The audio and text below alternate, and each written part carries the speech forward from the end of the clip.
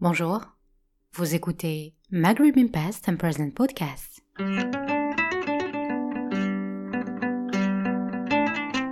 Un espace dédié à l'histoire, la politique, l'art, la culture, la sociologie, l'anthropologie et bien d'autres sujets sur le Maghreb. Cet épisode a été enregistré le 20 décembre 2017 au CEMA, le Centre d'études maghrébines en Algérie, à Oran, et s'inscrit dans le cadre du cycle de conférences Art et lettres au Maghreb. Nous accueillons pour cette rencontre deux écrivaines, Madame Maïssa Bey, auteure du roman Hizia, et Madame Amina Mekahli, qui va présenter cet ouvrage. Alors bonjour, bonsoir à tous et à toutes. Cette présentation du roman Hizia de Madame Maïssa Bey, paru aux éditions Balzac en 2015, fait suite à une première présentation qu'a fait Maïssa de mon roman Le secret de la Girelle il y a quelques mois, ici même au CEMA. Et donc nous avions pensé avec Dr Parks et Dr Karim Ouaras à faire ainsi deux regards croisés de deux écrivaines sur deux romans. Donc aujourd'hui c'est le deuxième volet de cette double conférence qu'on avait programmée. Alors je vais présenter Madame Maïssa Bey n'est pas aisé. Et en même temps, c'est simple de présenter Madame Maïssa Bey parce que c'est Madame Maïssa Bey l'auteur, hein, c'est une Maïssa, tout simplement. Maïssa, hein, c'est une femme très affable d'abord et très à l'écoute. Moi, je l'ai vue plusieurs fois à ses ventes dédicaces, que ce soit au salon du livre à Alger, que ce soit au salon à Tlemcen, etc. Elle est très à l'écoute de ses lectrices et de ses lecteurs. Elle se met vraiment à la portée, hein, pour répondre et etc. à ses lecteurs. Et aujourd'hui, moi j'ai eu l'idée de présenter son roman Hizia parce qu'il est sorti en 2015, parce qu'il a fait couler beaucoup d'encre, hein. Beaucoup de journalistes ont parlé de ce roman, beaucoup d'étudiants et de doctorants travaillent sur ce roman. C'est un livre qui a été nominé au prix Femina, et c'est un livre, on va dire, qui s'est fait quand même un chemin depuis 2 ans. Donc je me suis dit comment présenter un livre, parce que c'est facile de présenter un livre qui vient de sortir. On a une approche, on y va et on se dit bon, on le présente. Donc j'ai cherché quand même une approche peut-être originale, et je me suis dit la seule façon qui puisse être originale, il faut qu'elle soit personnelle. Et j'ai décidé de présenter Hizia de Maïssa Bey en tant que lectrice. C'est-à-dire, voilà, je suis lectrice, je suis une grande lectrice, j'aime beaucoup la littérature, et j'ai lu ce roman, et je vais vous le présenter en tant que lectrice. Quelles sont mes impressions à moi, où m'a conduit cette lecture. Donc, je vais commencer ma présentation. Frank Hervar a dit « L'œuvre littéraire ne se réalise complètement que lors de l'acte de lecture. C'est cette lecture qui lui donne son statut et sa légitimité. Mais cette lecture est changeante, car elle dépend des capacités du lecteur, de son environnement, mais aussi de ses expériences précédentes. L'œuvre, pour être comprise, demande à activer des compétences variées de la part de son lecteur. Loin d'être un acte neutre, la lecture est une expérience ouverte, imprévue, incomplètement déterminée, qui modifie la nature même de l'écrit originaire. Je m'appelle Hizia. J'aurai bientôt 23 ans. L'âge auquel, selon le poète et les témoins qui ont rapporté son histoire, Hizia, la princesse des sables, l'antilope du désert, s'est éteinte dans les bras de son aimé, il y a de cela près d'un siècle et demi, à la page 12. Je cite Maïssa Bey dans Hizia.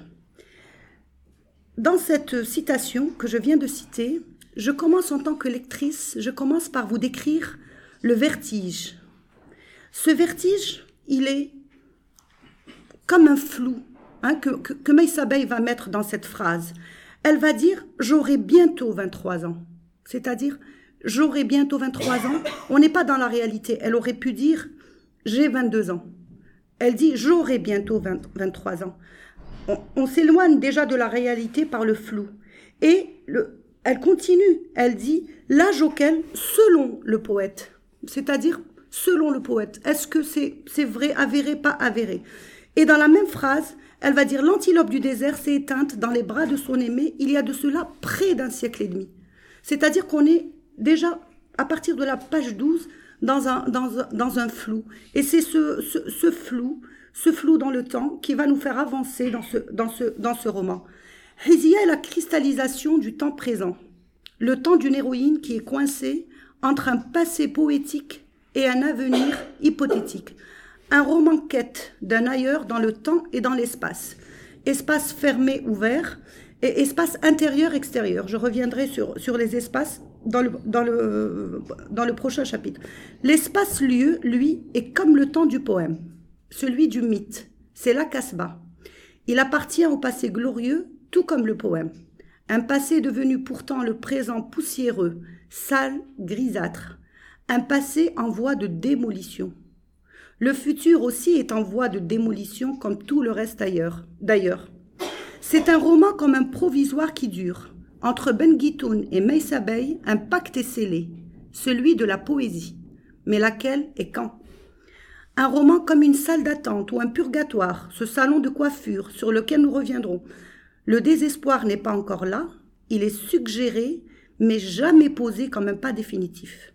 La légèreté des propos, dans ces huis clos de femmes, on reviendra aussi sur ce huis clos, sur cet espace intérieur, contrebalance la lourdeur des situations dans des va-et-vient entre le tragique et le comique.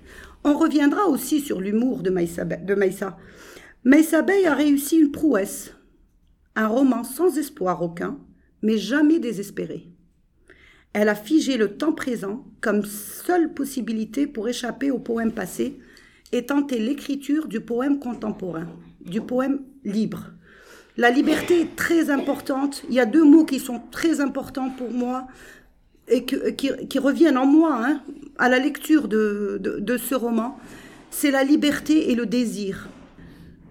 Donc Meissa a réussi une prouesse. Elle a figé le temps présent comme seule possibilité pour échapper au poème passé et va tenter l'écriture du poème contemporain.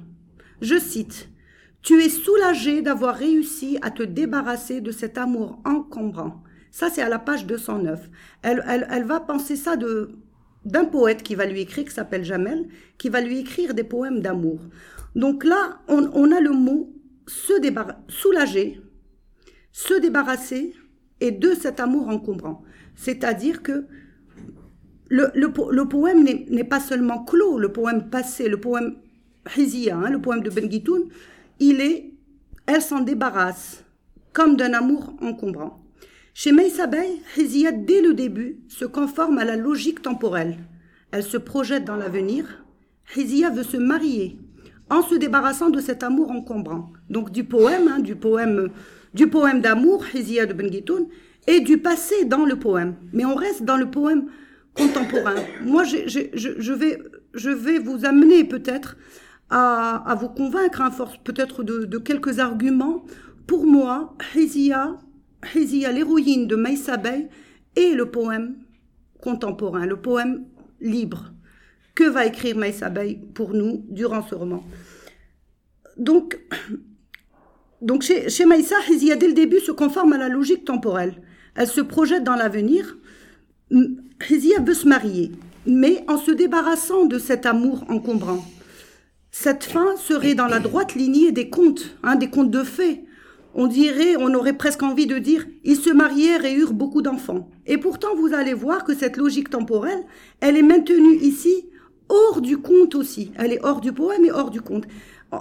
Je cite une petite phrase à la page 295 où Hizia va dire « nous nous marierons et nous aurons 3 enfants ». Donc le temps du conte est inversé. Ce n'est plus « ils se marièrent », mais « nous nous marierons ». Et nous aurons 3 enfants. Donc, elle est cristallisée dans le présent. Et elle va se projeter, c'est le futur ou le conditionnel. Meissa Bey nous maintient dans le poème, tout en reniant le passé du poème qui s'écrit à nouveau sous nos yeux de lecteurs. Un exemple du rêve et du contre-rêve. Par exemple, ici dans la page 12. J'ai décidé de tout mettre en œuvre pour vivre une histoire d'amour, moi aussi. Ce serait une histoire qui pourrait me donner l'illusion d'exister, ne serait-ce qu'aux yeux d'un seul homme. Donc là, on voit qu'il y a le rêve de l'amour. Et puis, à la page 13, elle dit aussi, elle continue dans le rêve, « Si ces amants l'ont fait il y a plus d'un siècle, pourquoi cela ne serait-il possible aujourd'hui ?» Donc, elle est dans le rêve de cette grande histoire d'amour. Et à la page 51,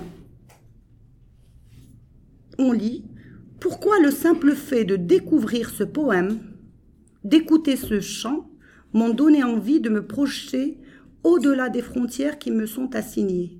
Je n'ai d'autre réponse que celle qui me force à voir l'étendue du vide qui m'entoure, l'aridité de la vie qui m'attend. » Donc là déjà, à la page 51, le rêve s'estompe dans la réalité, dans le temps présent.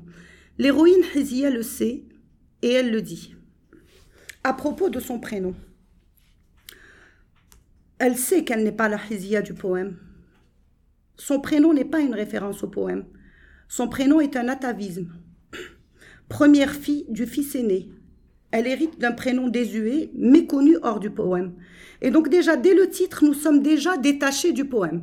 Donc Maïssa nous annonce dès le titre que on croit que c'est Hizia, du poème, qu'elle a peut-être hérité au moins de ce prénom par rapport au poème, mais on apprend que même pas, c'est ce prénom, elle a hérité par atavisme, c'est le prénom de sa grand-mère, on va voir, méconnue en première fille du fils aîné, elle hérite d'un prénom désuet, méconnu en dehors du poème, c'est-à-dire que ce n'est même pas un prénom à la mode. Si Hizia, s'il n'y avait pas le prénom de cette héroïne de Ben Guitoun, Hizia est un prénom vieilli dont elle hérite, on va dire, douloureusement quelque part. Un prénom démodé, comme toutes les traditions qui nous semblent évidentes, bien que démodées qu'à ceux qui les pratiquent encore. C'est-à-dire que ce prénom semble évident, comme elle nous le présente dans la lignée, puisque elle est la première fille du fils aîné, donc elle doit hériter du prénom, de ce prénom de la grand-mère. Comme toutes ces traditions dont on hérite, on est les seuls sans doute à les trouver évidentes, alors qu'elles sont complètement désuètes et déraisonnables. Maïssa Bey, avec cette explication sur l'origine du prénom de son héroïne, nous installe d'emblée dans une intrusion dans le parcours poétique. C'est-à-dire que oui, il y a une intrusion. Elle nous fait entrevoir le rêve, mythe, et le mythe avec le titre, mais nous en détourne très vite. Son héroïne nous parle de son prénom en ces mots, je cite. « C'est peut-être en moi que le poème danse. En mouvement, c'est peut-être en moi que le poème danse, et que dansent les mots de ce poème au nom de femme. Hizia, c'est aussi mon prénom.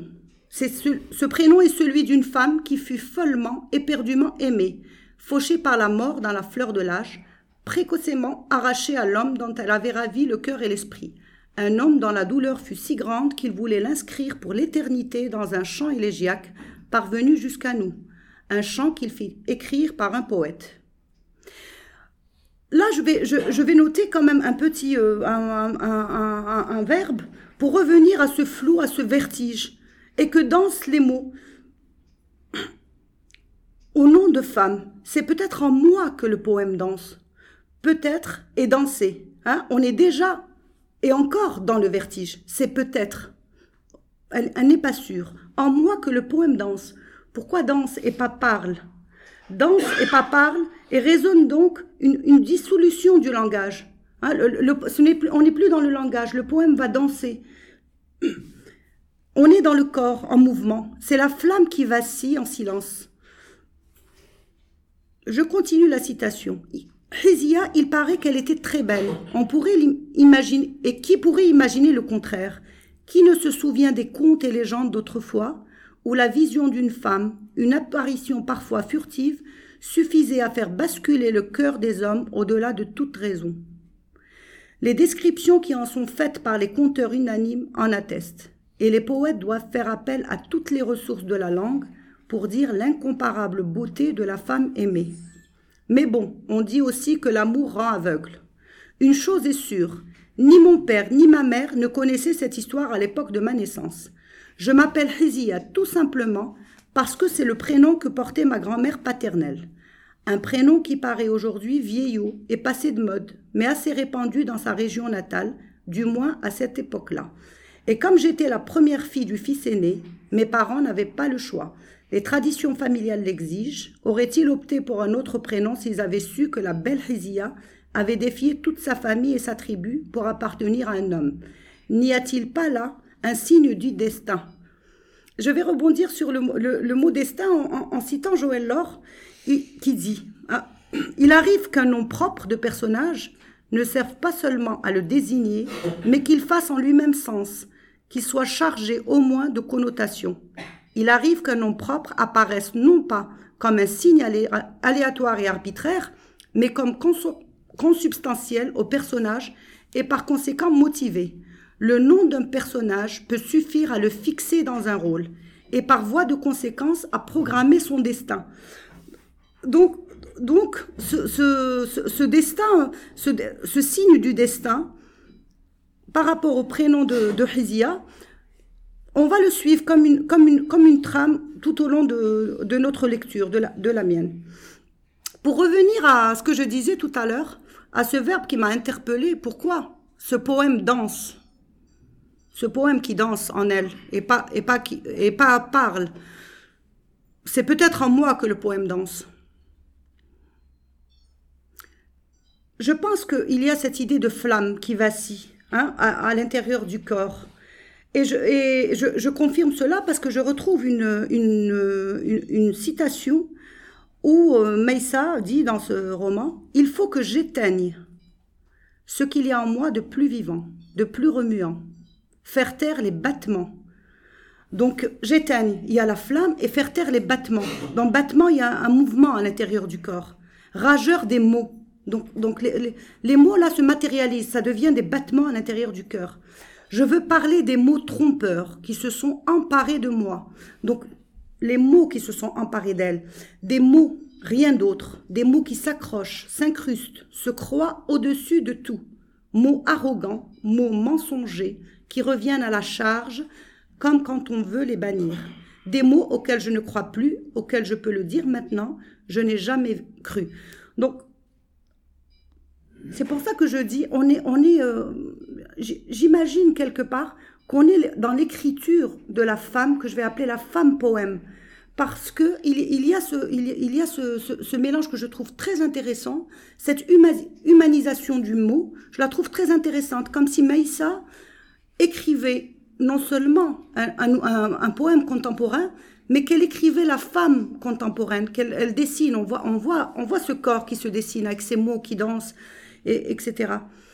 Les mots sont cités aussi dans ce passage où le double de Hizia, je vais appeler le double de Hizia, je vous expliquerai tout de suite pourquoi.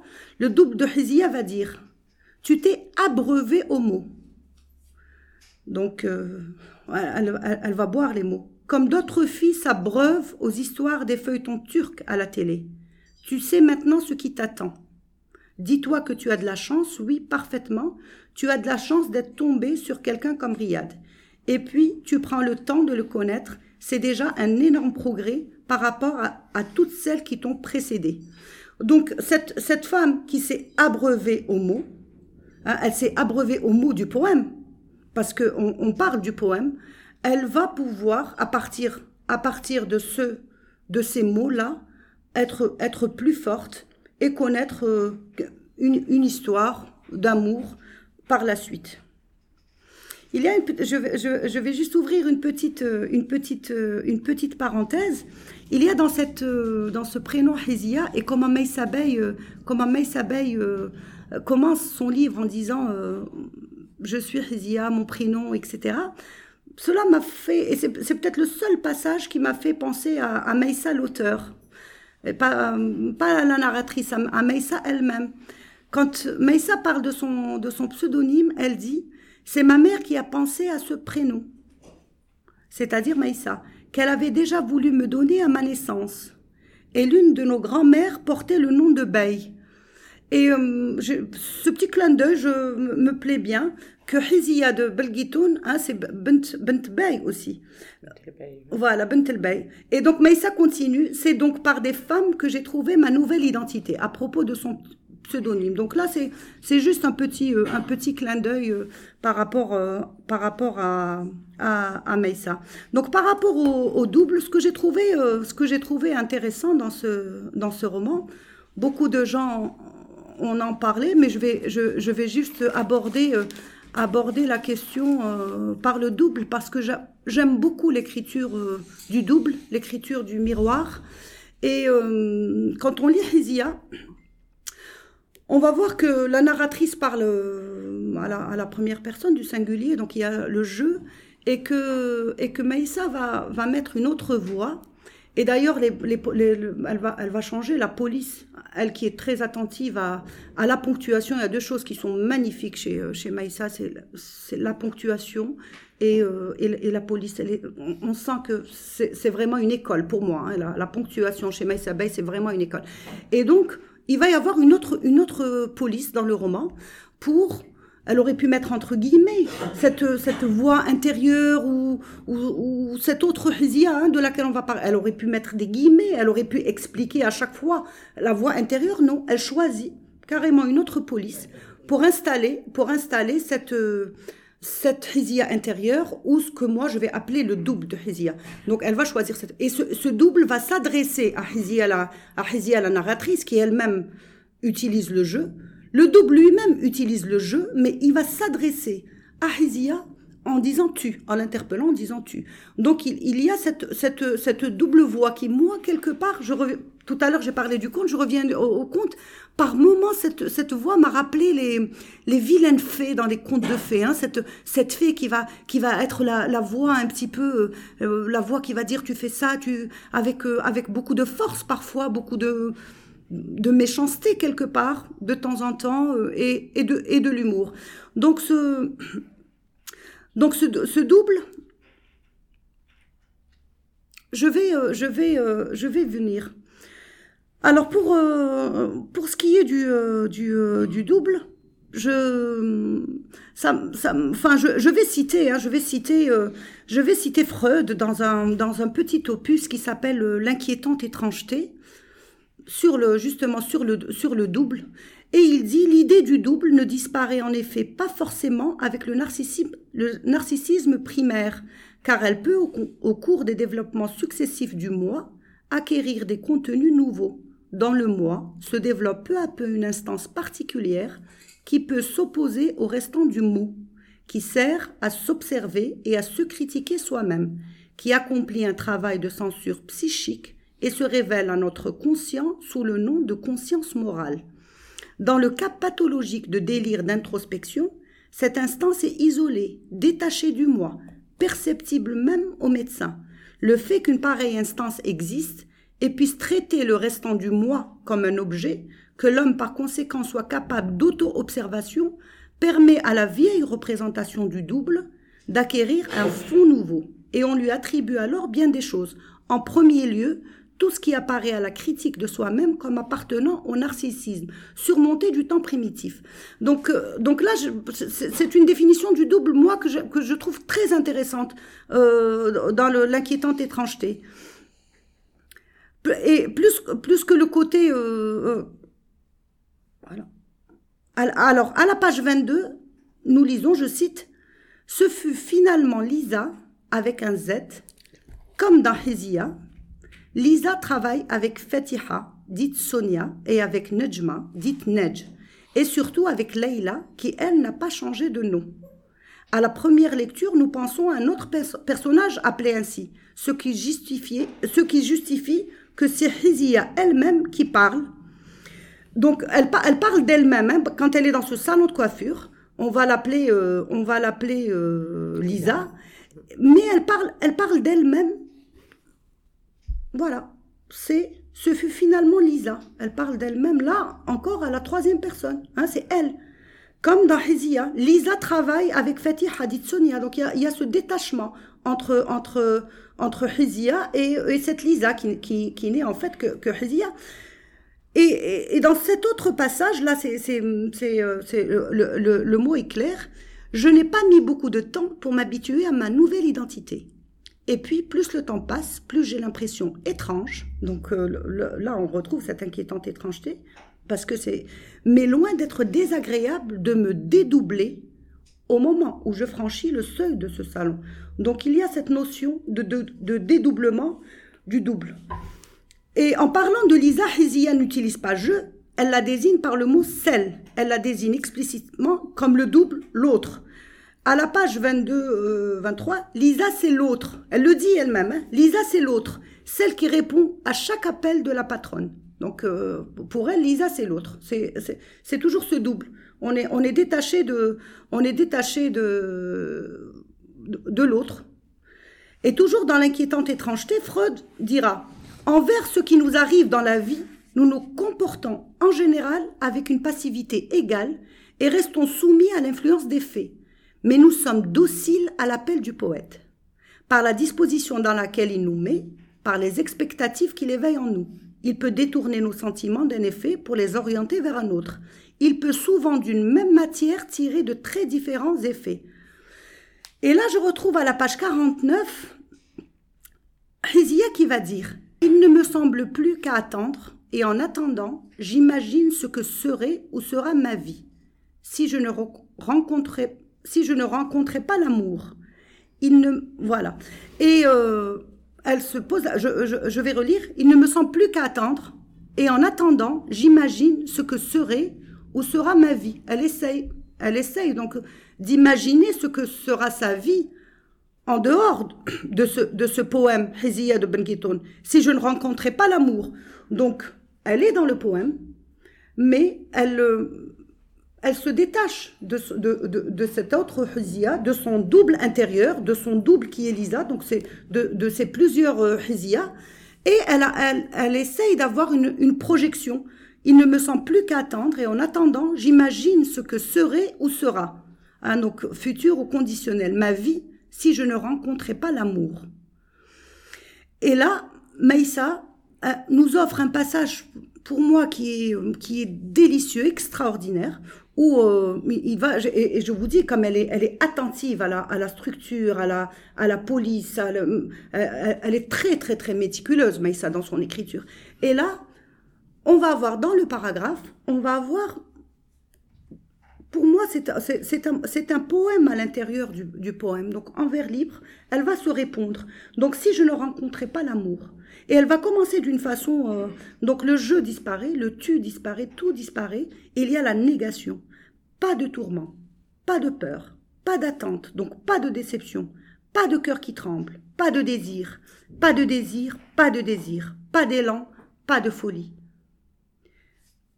Ce sont des vers très très très forts. Ce poème, même si on l'enlève de ce livre, il y a cette structure du vers libre, et il y a aussi ce battement des mots dont elle parlait plus loin. Ces mots martelés, pas de tourment, pas de peur, pas d'attente, pas de déception.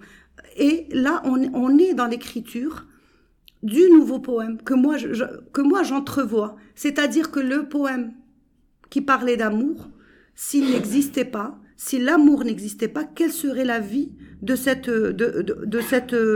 Hizia et de ses doubles. Et donc voilà. Et là je vais enchaîner sur quelque chose aussi, et on va en savoir un petit peu plus, parce que vous aurez remarqué que je ne vous ai pas parlé du poème de Ben Gitoun, parce que tout le monde en a parlé, et parce que ce poème est connu, et parce qu'on peut rechercher et savoir ce que dit le poème de Ben Gitoun, la Hizia de Ben Gitoun. On peut lire le livre et se dire qui est cette Hizia. C'est-à-dire que cette Hizia dans le poème, sans la présenter, on va la découvrir parce qu'elle est dans l'intériorité de notre Hizia contemporaine. Elle est dans l'élan libérateur et dans la quête du désir et de la liberté. Donc cette Hizia qui est là depuis, comme dit Maïssa, à peu près un siècle et demi, elle est là, elle est dans la continuité de la femme algérienne, contemporaine, actuelle. Elle est dans son atavisme par son prénom, c'est-à-dire comme ces traditions dont nous héritons, qui reviennent et qui sont en nous. Et pourtant, nous avons envie de les nier, de dire non, de dire stop, pas de tourment, rien, et d'arrêter. Et nous sommes confrontés à la réalité. Et cette réalité, je la retrouve je vais parler de deux espaces dans ce livre de deux lieux, de deux espaces dans ce roman Hizia, que je trouve, pour moi, c'était très intéressant et très, très judicieux de la part de Maïssa. Il y a deux lieux dans Hizia, le roman. Il y a le salon de coiffure, ce fameux salon de coiffure, parce que Hizia a un diplôme d'interprète.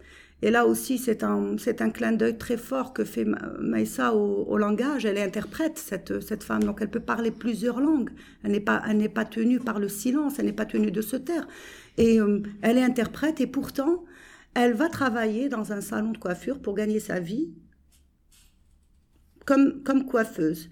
Donc, je vais parler de deux lieux qui sont intéressants pour moi, le salon de coiffure et la terrasse, parce qu'elle va nous parler d'une terrasse dans cette Casbah que j'ai évoquée au début de ma présentation. Il y a le salon de coiffure qui, lui, à mon sens, représente l'enfermement. L'enfermement est symbolisé par le salon de coiffure, un huis clos entre femmes, où on traite l'élément interdit par excellence, les cheveux. Ce salon est le haut lieu de tous les fantasmes. D'abord parce qu'il est un rassemblement strictement féminin, référence aussi au harem, au hammam, ces lieux de toutes les tractations où se déroulent toutes les intrigues entre les femmes depuis la nuit des temps. Une forme de parlement dans la République ou plus historiquement la dynastie des hommes. Donc il y a ce huis clos entre femmes qui est dans ce salon de coiffure. On se passait beaucoup de choses, mais toujours entre femmes. Hein. Et ensuite parce qu'il est le lieu où les femmes viennent embellir le péché, parce que le cheveu est le péché dans la rue. Elles vont parler de la rue, de l'espace public où ce cheveu est interdit. Donc, ces femmes viennent embellir ce symbole du péché, qui est les cheveux. Elles viennent pour embellir ce symbole du péché. La partie interdite de leur corps, grand paradoxe. Les femmes savent que ce sont leurs cheveux qui posent un problème aux hommes dans l'espace public. Et elles se réunissent entre elles pour les entretenir, les magnifier. On a des passages. Ce salon de coiffure devient un symbole de la contradiction, résistance-soumission de la femme algérienne, là, qui est dans une grande contradiction, c'est-à-dire soumise et qui fait de la résistance. Cette contradiction qui se manifeste chez Sonia, donc qui est la collègue de Lisa, le double de Hizia, quand elle rentre au salon, elle devient cette Lisa dont elle parle, à la troisième personne.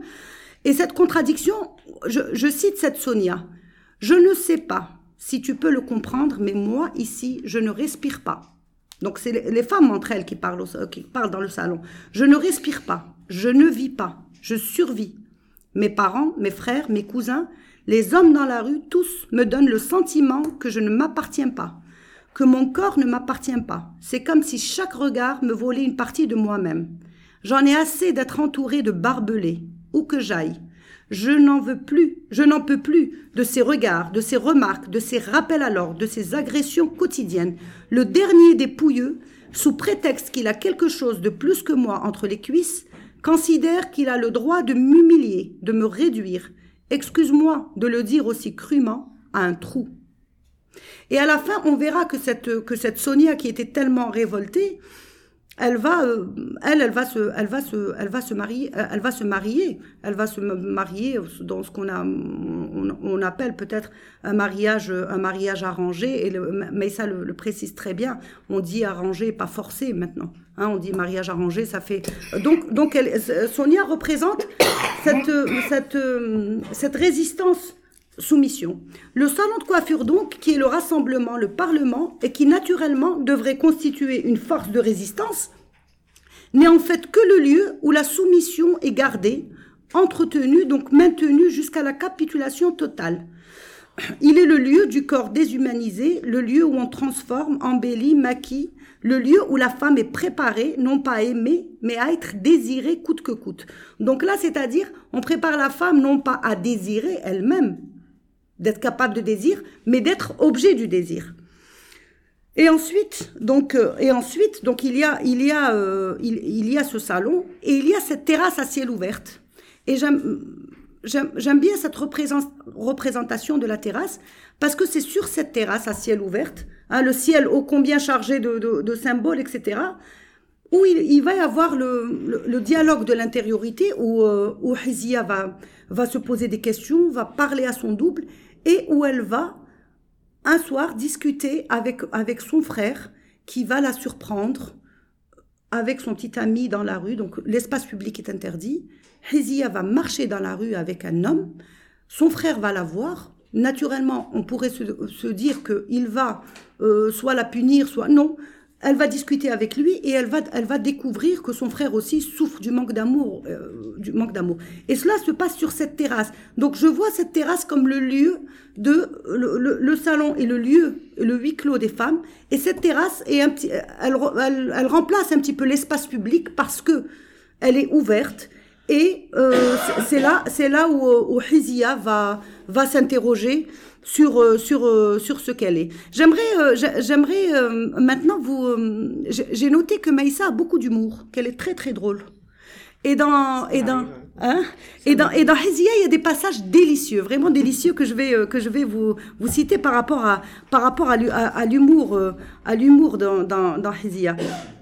Et c'est cet humour qui bien souvent m'a permis à moi, par exemple en tant que lectrice, de mettre à distance le malaise que j'aurais pu ressentir face à des situations, décrites. Frank Evart dit « L'humour appelant à la connivence et à la complicité du public a toujours partie liée avec la culture dans laquelle il baigne. » Et par rapport à cette culture, il y a un passage qui est délicieux. C'est le passage de la demande en mariage. Donc, quand on vient demander Hizia en mariage, Maïssa écrit « À 15 heures précises, 3 femmes se sont présentées à notre porte, portant l'une un bouquet de fleurs entouré de feuilles de cellophane rose, l'autre une boîte blanche contenant un gâteau impressionnant de couleurs et débordant de crème, tandis que la troisième, en première ligne, visiblement chargée des présentations, s'est répandue en paroles de circonstance. » Donc là, c'est le comique de la situation est très intéressant. Je vais aussi citer ce passage aussi qui est excellent. Quand tu cherches l'expression bonheur à l'Algérie, l'ordinateur te répond systématiquement horreur 404. Erreur 404, not found. Hein? Voilà. Donc, il y a aussi, quand sa mère lui dit limite inférieure 18 ans, hein, elle parle à Hizia, elle lui dit limite inférieure 18 ans, limite supérieure 25 ans. Au-delà, tu deviens ce que les copines, jamais à court d'invention verbale, appellent une célibaïra. Contradiction de 2 mots dans les 2 langues, donc célibataire et baïra. Et donc voilà, donc ce mot, j'ai trouvé ça. Je l'ai pas inventé, hein. Oui, mais l'utiliser c'était très intéressant. Et puis il y a, j'ai trouvé donc cette voix, hein, ce double Hizia Lisa. C'est pour ça que j'ai dit, elle me rappelle les vilaines fées dans les contes, parce qu'elle a beaucoup d'ironie quand elle parle à Hizia. Elle lui dit par exemple, alors Hizia Lisa, ça fait mal, hein? Ça fait quand même un peu mal tout ça. Toutes ces années d'études et d'illusions pour échouer dans un salon de coiffure, apprentie coiffeuse. Tu dois définitivement effacer, entourer l'image de la jeune interprète affairée et sûre d'elle, en tailleur noir, chemisier blanc et petits talons, qui s'agite dans les couloirs et les salles des congrès internationaux ou des ambassades. Tu croyais pouvoir faire exception à la règle? Allez, on va dire que c'est mieux que rien. Et ensuite, elle lui dit aussi, toujours cette voix, hein, qui est très ironique, et là elle va être presque comique. En attendant, si tu veux te révéler dans toute ta splendeur, bouge-toi. Mais bouge-toi, secoue-toi, agis. Tu crois qu'en t'apitoyant sur toi-même et sur ton sort que tu pourras avancer? Qu'est-ce que tu peux faire? Oublie les ruades, c'est pas ton genre, tu le sais. Déjà, tu pourrais changer d'allure, de comportement. Tu t'es vu un peu? Une grande bringue, raide, aussi raide que si elle avait avalé un manche à balai. Une fille coincée, mal dans sa peau, bourrée de complexes. Une fille qui rase les murs, qui fait tout pour passer inaperçue et ne sait même pas répondre à un sourire. Tu veux qu'on déroule toute la liste? Non, ça suffit pour aujourd'hui, parce que j'en ai d'autres, parce que j'ai d'autres compliments à ton service. Donc là, je trouve cet humour de cette voix complètement délicieux. Et je vais finir par un questionnement peut-être, parce que ce sont ma lecture à moi. Je vais en revenir au prénom. Donc là, on avait parlé des doubles et des miroirs. Dans la famille de Hizia, il y a la mère. Il y a le père, c'est une famille algérienne ordinaire, donc Maïssa le dit, famille ordinaire, etc. Et il y a deux filles. Il y a Kahina et Hizia. Et donc Hizia qui est le poème de Ben Guitoun et Kahina. Mais Maïssa ne s'arrête pas là. Elle ne s'arrête pas là dans l'évocation du mythe. Dans l'évocation de la femme et du mythe, on va trouver plusieurs passages où Hizia, c'est elle qui ouvre la polyphonie des voix mythiques. D'abord, elle, c'est plusieurs voix, mais il y a plusieurs voix mythiques. Donc, il y a elle, il y a Hizia, de Ben Guitoun, cette femme morte, dans des raisons qu'on ne connaît pas très très bien. Et là, je vous invite à lire, si vous ne connaissez pas ce poème, à le lire d'abord en français et ensuite à lire autour de ce poème. Puis il y a sa sœur qui s'appelle Kahina. Et donc à la page 185, la Kahina des Aurès, issue de la tribu des Zénètes dans les Aurès, cette femme a succédé à son père, un chef de tribu. Elle a réussi à s'imposer comme l'une des femmes qui ont marqué l'histoire de notre pays. Cette reine de légende, une femme intrépide que l'on disait devineresse ou sorcière, a tenu tête à des armées très puissantes, venues d'Arabie, mais pour finir, elle a été trahie par son amant. Donc cette Kahina, aussi forte qu'elle soit devenue, on l'a traitée de sorcière, de devineresse, etc. Et ensuite, Maïssa évoque l'histoire d'une fille, Saï de Fatma. Pour faire court, je vais juste vous donner des petites citations. Donc à la page 198, elle dit « Les deux filles du Dey Hassan Pacha étaient, dit-on, amoureuses du même homme. Nfissa et Fatma font partie de l'histoire de ces lieux, de ce quartier, de ce pays. » Donc là aussi, il y a des femmes qui rentrent dans le mythe, dans la mythologie, si on peut dire, algérienne. Et ensuite, il y a l'amour interdit de Khdaouj l'Amia. Et donc, à la page 199, Maïssa la cite, « La fille d'un haut dignitaire qui vivait enfermée dans un somptueux palais. Sa beauté était exceptionnelle. Elle était tellement exceptionnelle qu'elle tomba amoureuse de son propre reflet dans un miroir. D'autres racontent qu'elle fut foudroyée d'un amour par le reflet d'un jeune homme entrevu dans ce miroir. » À la page 134, c'est de Abla et de Antar qu'il s'agit, avec des vers. « Je suis accablée par la violence de l'amour, dira Antar, son cousin. Mes entrailles sont déchirées et mes paupières abîmées par les larmes de sang dont elles sont incessamment remplies. » Et à la fin, à la page 295, dans cette fin ou non-fin du conte, quand elle dit « Nous nous marierons et nous aurons 3 enfants », Hizia, elle va nommer ses enfants. Elle va dire le premier s'appellera Mohamed Amin, la deuxième portera le prénom de sa mère que je ne connais pas encore, et le troisième s'appellera Qaïs si c'est un garçon, Leïla si c'est une fille. Donc avec Qaïs et Leïla, Maïssa va clore cette série de femmes mythes, de femmes légendes qui sont devenues célèbres par rapport à une histoire d'amour, ces femmes qui ont été aimées éperdument par des hommes et par des poètes, et ces femmes qui vont nourrir un petit peu l'imaginaire collectif de la femme algérienne, en particulier puisqu'on parle de la femme algérienne. Donc cette femme algérienne qui est nourrie de ce mythe de l'amour vit une réalité sans amour, qu'attend de l'amour, puisque la finalité que lui impose sa mère, c'est le mariage. Et est-ce qu'elle doit se marier par amour? Est-ce qu'elle doit chercher un homme pour l'épouser, donc avant qu'elle soit célibaïra comme elle dit, ou est-ce qu'elle doit chercher l'amour, elle le dit à plusieurs reprises, cette Hizia, qu'elle ne voit pas autour d'elle, qui n'existe pas, etc. Donc, cette réécriture du poème que nous propose Maïssa Bey, de cette femme poème, de cette nouvelle Hizia contemporaine, se fait justement elle se fait violence, cette Hizia, elle se fait violence à l'intérieur même de son propre poème pour renaître, tel un phénix au féminin, peut-être des cendres du poème de Ben Guitoun, pour renaître dans une réalité contemporaine et pouvoir approcher un tant soit peu une histoire d'amour. Et pour conforter, parce que quand on a comme ça des hypothèses ou des théories, on aime bien leur trouver des arguments, hein, pour rester dans le poème et dire que Hizia de Maïssa Bey est une écriture du poème, d'un nouveau poème, de la femme poème. Je vais m'interroger sur les prénoms des frères. Alors, les prénoms des frères, le père Maïssa nous dit que c'est un passéiste, c'est un homme qui parle tout le temps de la guerre d'Algérie, alors qu'il n'a pas fait la guerre, en fait.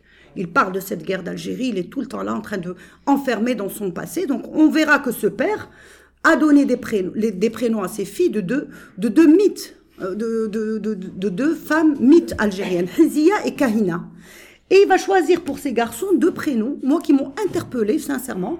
Ça va être Abdelkader et Boumediene. Donc je me dis, voilà, donc je vais, voilà. Donc prénom des... C'est expliqué dans le texte. Oui, mais oui. Voilà, oui. Pour ça, il faut lire le texte. Voilà, il faut lire le texte. Donc si on veut, moi en tous les cas, j'ai envie d'aller dans le sens du poème, et je me dis que ces deux prénoms sont aussi chargés de poésie. Donc il y a l'émir Abdelkader, et avec ce poème qui s'appelle J'aime voir la gazelle du désert. Il écrit un poème sur la gazelle du désert que je retrouve. Et à la fin, ce qui m'a vraiment intéressé, et j'ai voulu le mettre, l'émir Abdelkader lui-même, à la fin de ce roman, il va dire: Destin, serais-tu généreux pour nous réunir? Mais tes vents sont contraires. Donc ça, c'était pour revenir au destin premier de Maïssa. Donc même l'émir Abdelkader, par rapport à cette femme, cette gazelle, cette femme qui fait courir les hommes, il va être indécis comme le nouveau poème contemporain, cette indécision. Et pour Boumediene, là, j'aimerais aussi faire un petit clin d'œil au diwan de Sidi Boumediene, qui est le poète de l'amour absolu. Hein, qui est le poète de l'amour absolu.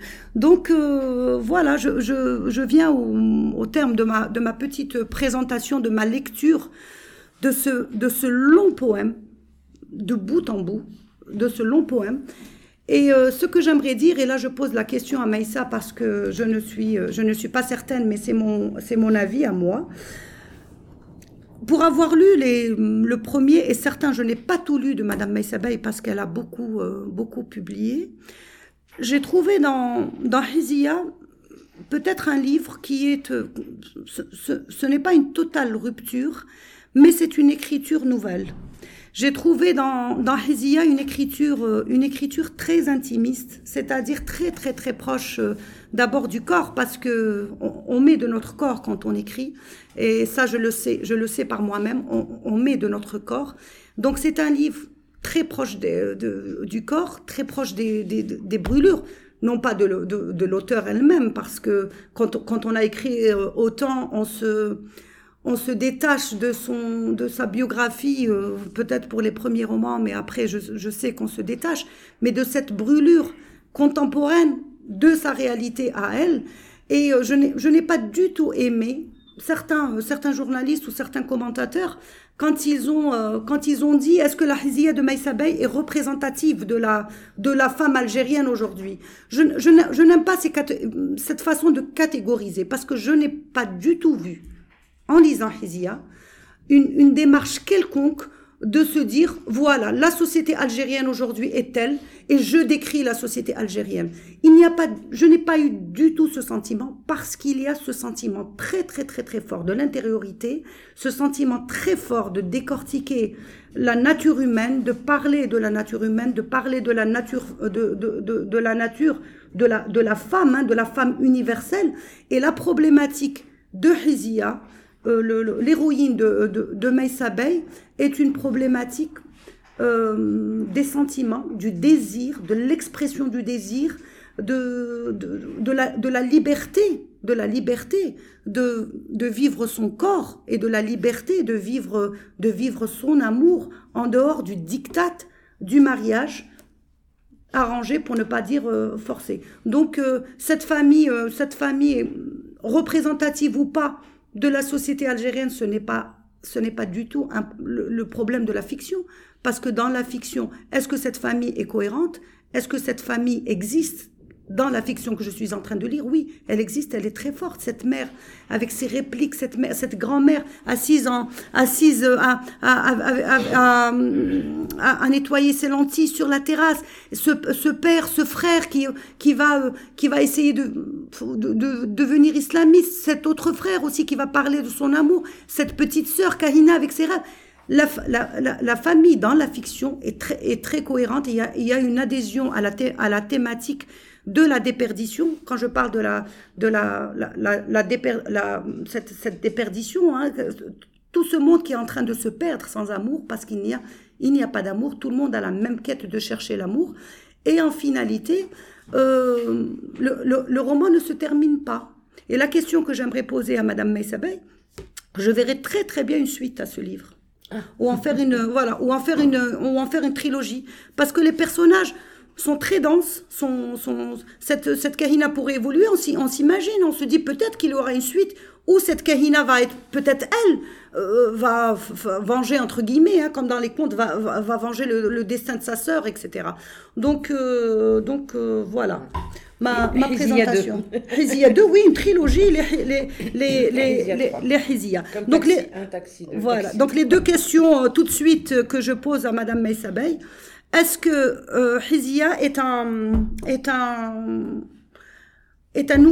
nouveau départ, j'aime pas ça, est un tournant dans la littérature de Meissa Bey? Est-ce que Meissa, avec Hizia, est allée vers une écriture plus intimiste, et qu'on s'attendrait à des livres de plus en plus travaillés comme ça au corps à corps, des livres ciselés dans les sentiments, dans le ressenti, et c'est huis clos, hein, parce que ce huis clos, c'est cette étude, on va dire, à la loupe de sa société, hein, qui est la société algérienne, et de ses personnages. Et la deuxième question, est-ce que le prochain roman de Meissa, est-ce que le prochain roman de Meissa est habité par ces spectres, hein, parce qu'il y en a beaucoup et j'ai senti comme si c'était un début d'un travail qui ira sur quelques romans, parce que cette évocation des mythes, des femmes mythes, de ce questionnement justement de ces femmes qui ont été salies parce que c'est des femmes qui ont été salies. La Hizia, on a cassé sa tombe plusieurs fois, dans sa famille, elle a déshonoré sa famille, etc. Et qui aujourd'hui sont peut-être des mythes dans le poème et dans la littérature, mais qui ne le sont pas dans la réalité. Donc est-ce qu'on va retrouver ces spectres, ces femmes qui vont sortir de leur tombe, hein, pour faire simple, et qui vont revenir nous hanter, vont revenir nous apprendre la liberté et le désir. Voilà, j'ai terminé. Merci. Merci beaucoup. Ouais. Merci. Vraiment merci. C'est vrai? Non, merci. Merci à toi. Ça me fait penser, aujourd'hui, je suis à côté d'une personne qui m'est très chère, que je ne connais que depuis très peu de temps, enfin, relativement, par rapport à ma vie, si vous voulez. Et ça me fait penser, ça me ramène à des souvenirs de fac.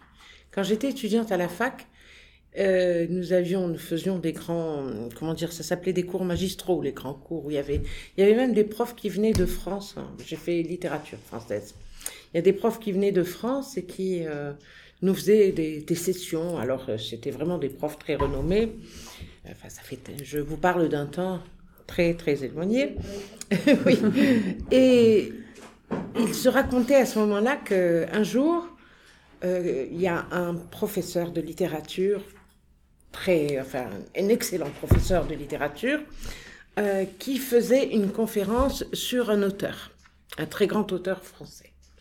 Or, il se trouve que cet auteur français était présent dans la salle. Il était au fond de la salle, de l'amphi. Personne ne s'est rendu compte que le professeur était là.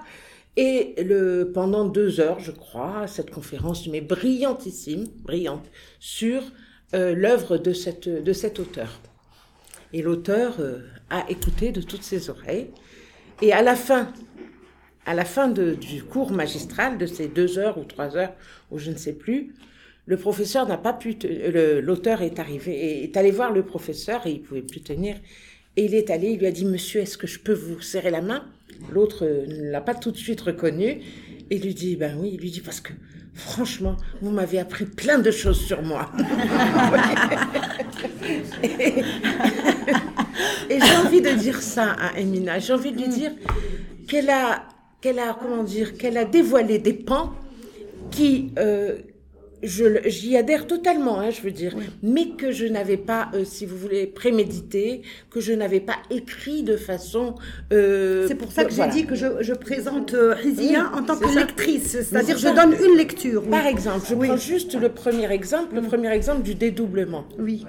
Il est vrai que j'ai des... Pardon ? Excusez-moi, je vous interromps. C'est pas Paul Valéry ? Peut-être, je ne sais plus. Je me souviens plus du nom. Non, je le connaissais. J'ai entendu cette histoire il y a bien longtemps.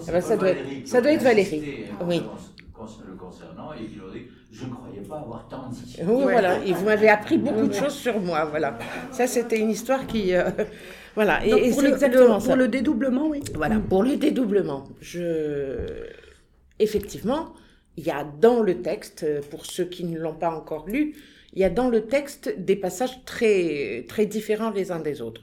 Il y a des chapitres écrits, structurés à la première personne, et puis il y a des petits, qui sont très courts, quelquefois même pas une demi-page, quelquefois une page et un petit peu plus, qui sont tu l'as bien précisé, en italique, et qui sont cette espèce de double de Hizia qui s'adresse à elle, et dont le style est fondamentalement différent. Il y a beaucoup de points d'exclamation, beaucoup. Voilà, et le style est beaucoup plus, beaucoup plus terre à terre, j'allais dire un peu moins convenu, un peu moins écrit, on va dire. Dans la transgression. Absolument, il est dans la transgression, mais c'est volontaire, justement, qui représente donc le double de Hizia qui s'adresse à elle. Moi, j'appelle ça la petite voix. Celle que tous nous avons en nous, qui, alors même qu'on l'on croit penser quelque chose, en arrière-plan, quelque part en vous, dit tout à fait. Voilà, moi j'appelle ça la petite voix, le subconscient, la voix de la conscience, la voix intérieure, tu as dit, et qui vous rappelle à l'ordre souvent, ou vous dit une vérité que vous n'avez pas envie de montrer ou de dire. Ça, c'est, voilà, elle existe en chacun de nous. Je sais que, on est tous comme ça. Ce dédoublement. Et il y a aussi, et ça tu l'as souligné, mais c'est vraiment, je viens de le découvrir avec toi justement, c'est Lisa qui parle d'elle à la troisième personne du singulier. Je l'ai fait, parce que Lisa a Lisa a le sentiment d'acquérir une nouvelle existence, tout à fait nouvelle à partir du moment où, comme elle dit même l'autre, celle, et elle l'appelle l'autre. Oui, troisième personne du singulier. Donc il y a trois niveaux de perception du même personnage dans le texte. Tu viens de me le faire ressentir encore plus. Je suis très heureuse. Oui, écoute. Alors que je vous dis, ce sont pas des choses que l'on prémédite.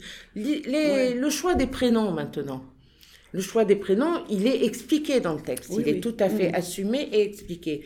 Mais en même temps, on peut le lire sur un double niveau. Parce que le choix d'un prénom pour un auteur, je vous assure que c'est très difficile. Surtout nous, Algériens, ou en arabe, chaque prénom a un sens. Chaque prénom a un sens. On ne peut pas donner n'importe quel prénom à un de nos personnages parce que justement le prénom porte en lui quelque chose déjà au préalable. Pour ceux, par exemple, pour tous ceux qui sont parents, vous avez vu comme le prénom d'un enfant est déterminant. Alors, évidemment, il y a des enfants qui haïssent leurs parents à cause de leur prénom. Il y en a d'autres qui portent très bien et qui sont heureux de leur prénom. Et voilà. Et pour un auteur, c'est exactement pareil. Sauf que là, je n'ai eu aucun problème à choisir les prénoms de mes personnages. Aucun problème. Parce que j'avais déjà, si vous voulez, quelque chose qui allait déterminer le choix de ces prénoms. D'abord, Hizia. On va revenir sur la légende, etc. Ensuite, Kahina. Je l'ai expliqué en très peu de... tu as lu le passage, en très peu de mots, pourquoi Kahina, Boumediene et Abdelkader. Pourquoi? À cause, justement, du personnage que j'avais déjà imaginé, le personnage du père. Passéiste, Voilà. qui va... Un père qui est totalement obsessionnel et qui est le héros d'une guerre qu'il n'a pas faite, je le dis. Il est né, lui, le 1er novembre 54, comme par hasard, et comme il n'a jamais pu réaliser un petit peu ce désir. Donc il va choisir deux figures politiques très fortes. Voilà, tout simplement, il vit dans la guerre de libération, pour la guerre de libération, par la guerre de libération, et il passe son temps à bassiner les oreilles de ses enfants de toutes ces histoires de guerre, etc. D'ailleurs, Hizia le dira bien, c'est quand même grâce à lui qu'elle a eu 18 en histoire. Oui. Pourquoi? Parce qu'à force d'écouter son père parler de la guerre de libération, elle a retenu tout ce qui concernait le congrès de la Soumam. Oui. Vous voyez? Donc, elle a eu une très bonne note grâce à son père, alors qu'elle voulait jamais écouter le père. Il va choisir, lui, les prénoms qui lui semblent en adéquation avec ses idées. L'émir Abdelkader, fondateur de l'État algérien, et le président Houari Boumediene. Donc son fils s'appelle Boumediene. Là, je n'ai jamais eu de... Oui. Mais ce que tu as souligné d'entrée d'ailleurs, dans le texte, c'est l'importance du choix du prénom. C'est jamais anodin. Et d'ailleurs, dans tous mes textes, ça me pose problème souvent. Pour pour mes autres romans, ça m'a posé quelquefois problème. D'abord, éliminer forcément tous les prénoms qui se rapportent à mes enfants, par exemple, ou à mes neveux, ou à mes nièces, parce qu'il y a danger d'identification, et ça peut être dangereux pour l'auteur, et ça peut être aussi déstabilisant pour les personnes qui portent ces prénoms. Donc ça, c'est la deuxième chose, le choix des prénoms. J'ai tout noté. Le vertige, tu as parlé de vertige. J'aime beaucoup ce mot, vertige, parce que c'est vrai que dans ma conception de l'écriture, toute l'écriture, et tu en es même un exemple, on pourra en parler entre nous après, c'est l'idée de ne pas conforter le lecteur, de ne pas lui donner trop de balises pour avancer dans la lecture. Il faut déstabiliser un petit peu le lecteur, il faut lui laisser de la place. Il faut lui laisser de la place pour pouvoir bouger à l'intérieur du livre, se retrouver, être ou non conforté dans ses idées, plutôt, c'est une sensation d'inconfort. Et il est forcément lié, et ça aussi tu l'as souligné, merci, vraiment, merci. Il est lié au fait que Hizia, c'est une légende. Et comme toutes les légendes, il n'y a pas d'histoire, il y a une base réelle de l'histoire. Mais à partir de là, il y a de multiples proliférations de l'histoire, beaucoup de flou dans toutes les légendes, et puis il faut le savoir aussi, nous n'avons pas de tradition écrite, nous n'avons pas de preuves. La seule preuve matérielle, tangible de l'histoire de Hizia, c'est le tombeau, qui a été profané, comme tu l'as dit, à plusieurs reprises. On est allé casser la stèle, etc. Et elle est enterrée à Sidi Khaled, près de Biskra. Oui, et sans aucun, sur la pierre tombale, il n'y a rien. Il y a écrit Hizia bint Ahmed Belbey et c'est tout. On ne rapporte ni son histoire, ni rien. Et moi, quand j'ai commencé à travailler sur le personnage de Hizia, j'ai été chercher partout, pas seulement sur Internet, dans des bibliothèques et tout, quelques traces tangibles, matérielles de cette personne. Alors, évidemment, Internet, il y a le pire et le meilleur. Sur Internet, on le sait très bien. On est entre gens de bonne compagnie. On trouve de tout. Alors, j'ai trouvé des histoires des descendants de Hizia, des descendants de Hizia, la tribu des Douaouda, avec plein de ramifications, etc. Des versions, mais totalement différentes de l'histoire de sa mort. Il y en a qui disent qu'elle s'est mariée et qu'elle est morte le matin des noces. Il y en a d'autres qui disent qu'elle s'est jamais mariée avec Saïd, son compagnon, ce qui ouvre la voie à des supputations quand même, le fait qu'il ait été son amant, qu'il connaisse son corps parfaitement, alors qu'il n'ait jamais été marié et on est censé être une société très conservatrice, très puritaine, etc. Et il décrit dans le poème, je ne sais pas si vous connaissez tout le poème, il décrit son corps du haut de la tête jusqu'aux pieds, quoi. Et sans aucune précaution de vocabulaire, hein. On sent qu'il le connaît par cœur, ce corps, qu'il l'a touché, qu'il a parcouru. Et on vous dit non, ils n'ont jamais été mariés.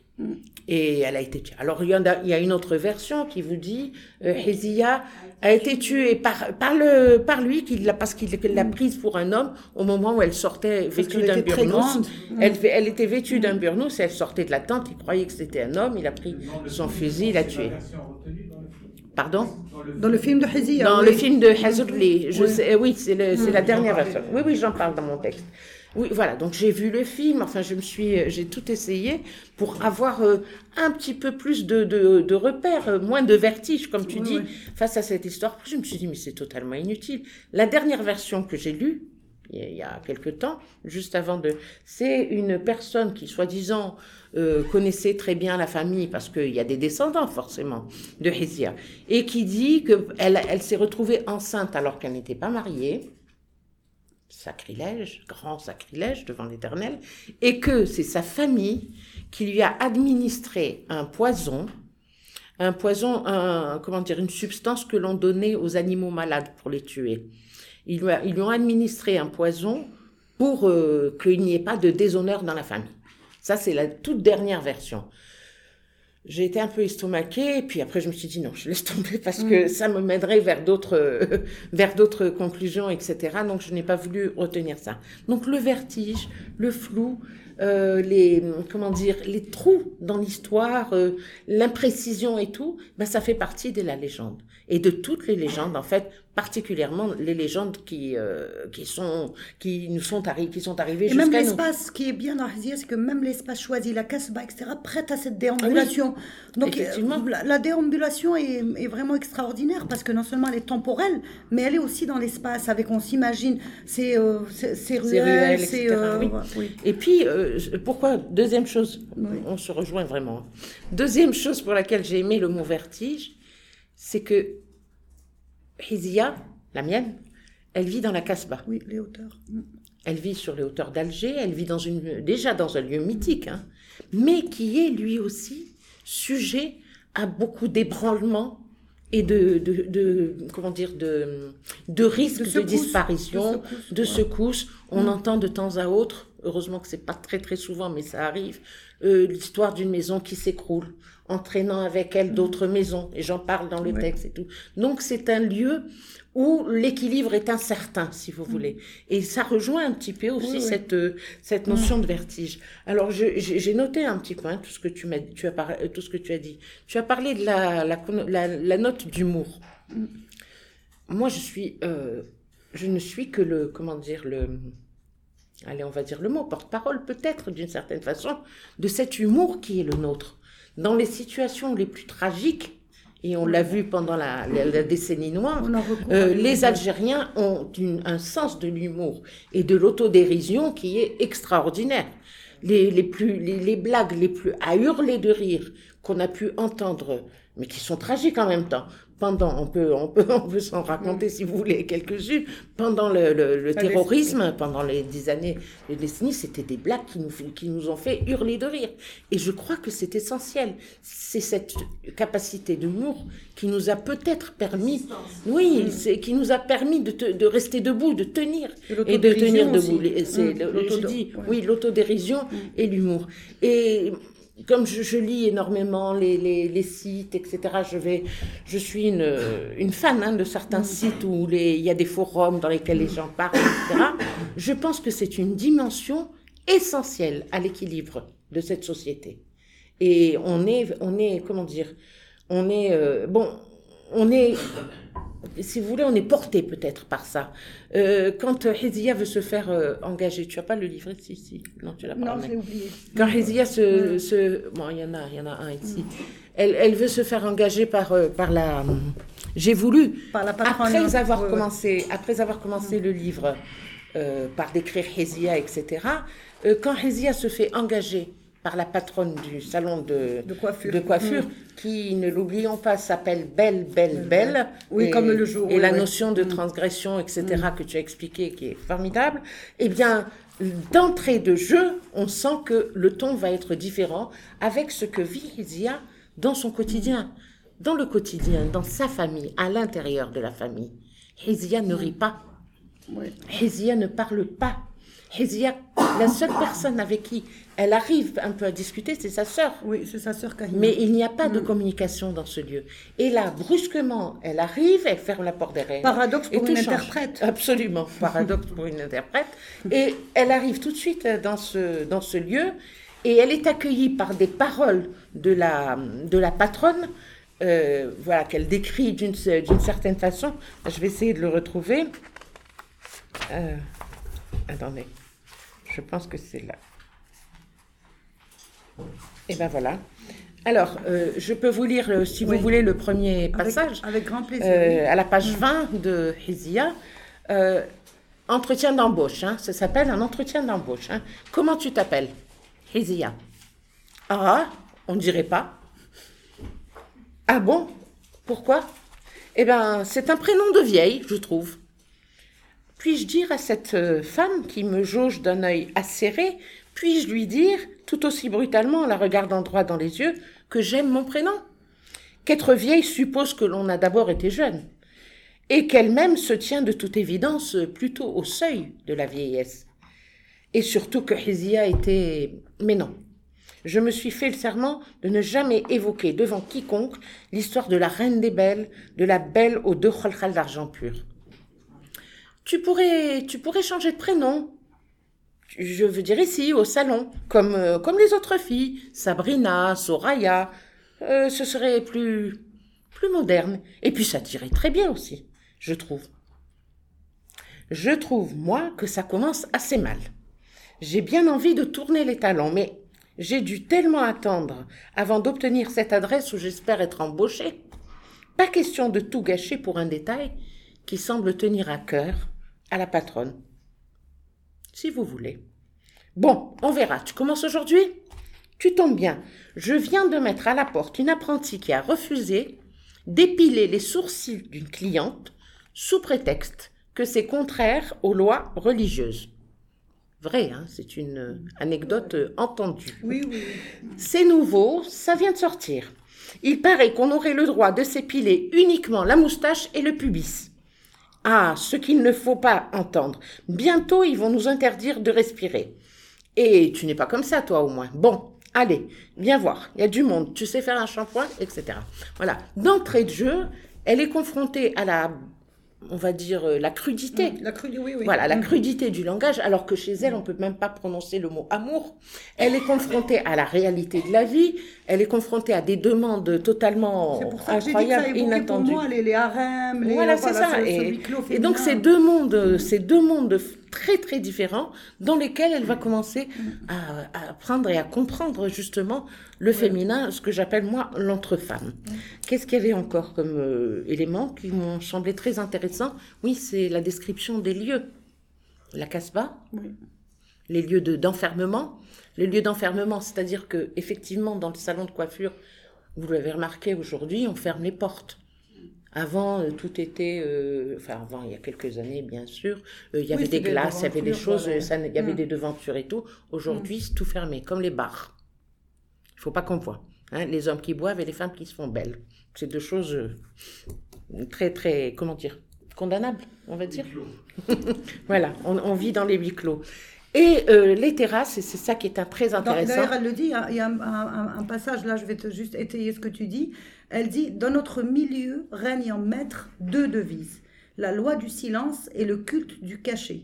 Pourtant, je m'obstine à croire que je pourrais être de celles qui veulent forcer le destin. Oui. Ça, ce passage est... C'est notre milieu, oui, notre milieu à tous. Et comment dire, la terrasse où elle se réfugie, c'est le lieu où on étend le linge. Vous avez, parmi vous, il y en a certainement qui ont visité, qui ont vu à la télé ou qui ont visité réellement les terrasses de la Casbah, qui sont en étage et dans lesquelles on peut regarder, qui surplombent, qui se surveillent, qui se visitent, qui sont quelquefois communicantes. D'ailleurs, pendant la guerre de libération, ça a été très très utile aux combattants du FLN. Et donc, il y a ces terrasses donc, qui sont des lieux de libération de la parole, où on se sent libre, on se sent à l'air, alors qu'il y a, comme partout dans notre société, les lieux d'enfermement. Alors, qu'est-ce que j'ai dit aussi? Ah oui, les compromissions et le refus. Le refus, c'est-à-dire le fait de dire oui à la vie ou non au rêve, oui au quotidien et non au poème. Et cette espèce de balancement qui est celui de Hizia tout le temps, dans tout le roman, Hizia ne sait pas. En fait, j'étais la semaine dernière à Mostagatem, à l'université, et il y a un professeur qui me dit, mais on va vous faire une remarque qui est un peu partagée par l'ensemble des lecteurs et des lectrices qui sont ici. On m'a posé la question, pourquoi cette fin? Pourquoi cette fin, la fin de Hizia? Pourquoi Hizia? On est un peu déçus, c'est, vous savez, comme dans les romans, comme dans les romans d'amour, comme dans les romans, on a envie que ça se termine bien, qu'elle découvre, qu'elle ressente de l'amour, qu'elle découvre quelqu'un qui puisse l'entendre, la comprendre, l'aimer, la toucher, etc. Parce que elle fréquente un garçon, mais ils se touchent pas. Hein. Oui, les épaules qui se, de temps en temps, un frôlement d'épaule, mais on reste très sage quand même. Hein. Et on me dit, mais enfin, pourquoi cette fin? Pourquoi ils se marieront, ils auront 3 enfants, comme si c'était écrit, Maktoub déjà. Et elle trouve même le prénom de ses enfants, c'est ce que Amina vous a lu. Donc, on m'a demandé pourquoi cette fin. J'ai dit, il y a des jeunes filles qui m'ont dit, mais vous auriez pas pu faire une petite histoire d'amour, une vraie histoire d'amour comme Hizia et tout.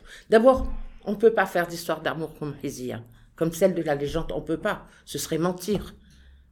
Aujourd'hui, c'est une légende. Et c'est devenu une légende parce que c'est quelque chose d'unique et d'exceptionnel. C'est pas au coin d'une rue de la Casbah, comme ça a été son cas, qu'on peut rencontrer. Oui, remarquez, c'est possible. Hein. Il faut y croire, c'est tout. Oui. C'est possible, je pense, peut-être. Je ne sais pas. Mais voilà. De toute façon, l'histoire de Hizia en elle-même, c'est une histoire d'amour, mais elle finit tragiquement. Bon, la mienne, ma Hizia, moi, n'a pas une fin tragique.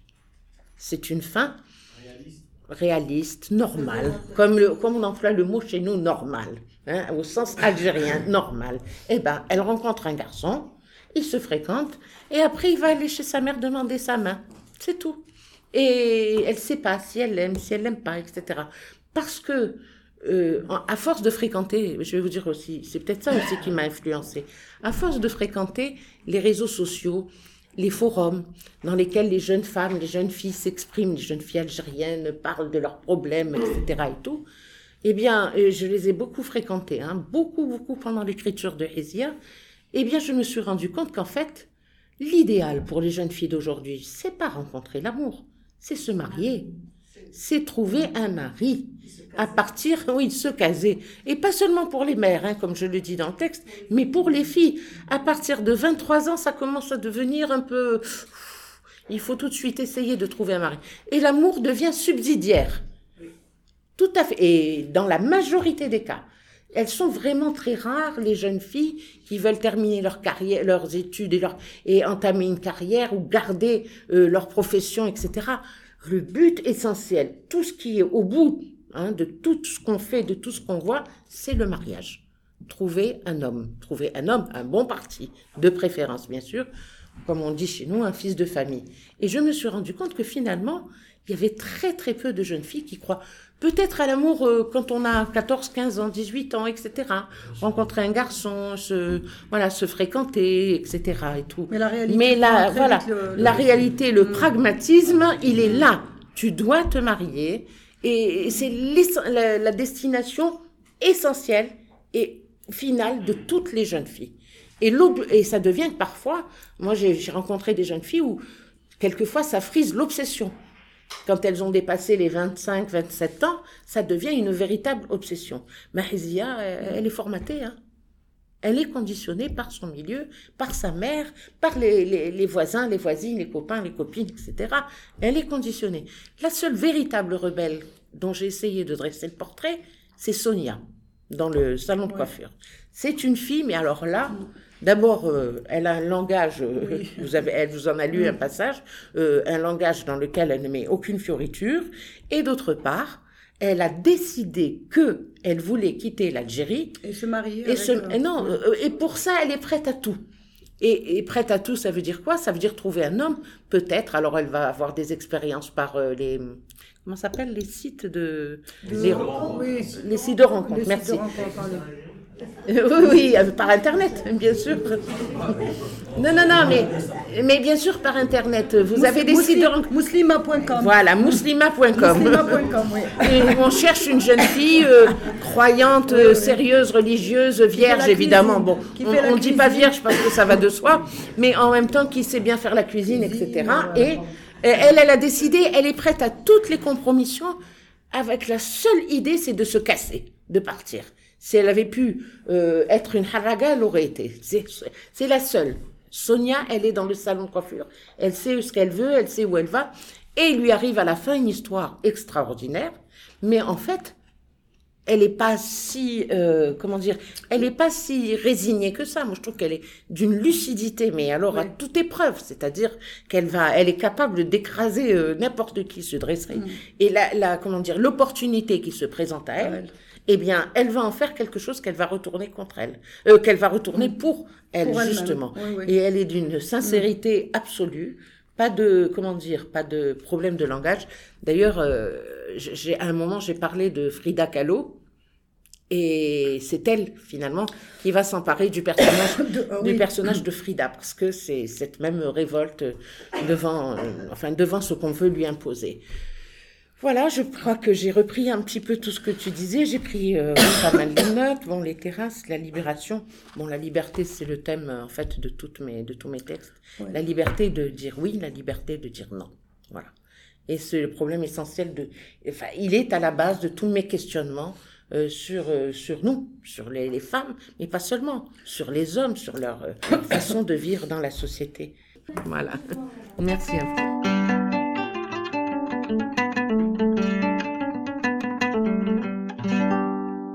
Merci pour votre écoute. D'autres épisodes sont disponibles sur notre site web themaghribpodcast.com ainsi que sur iTunes et Podbean. Pour recevoir plus d'informations sur nos podcasts, veuillez visiter notre page Facebook Maghrebin Past and Present Podcasts.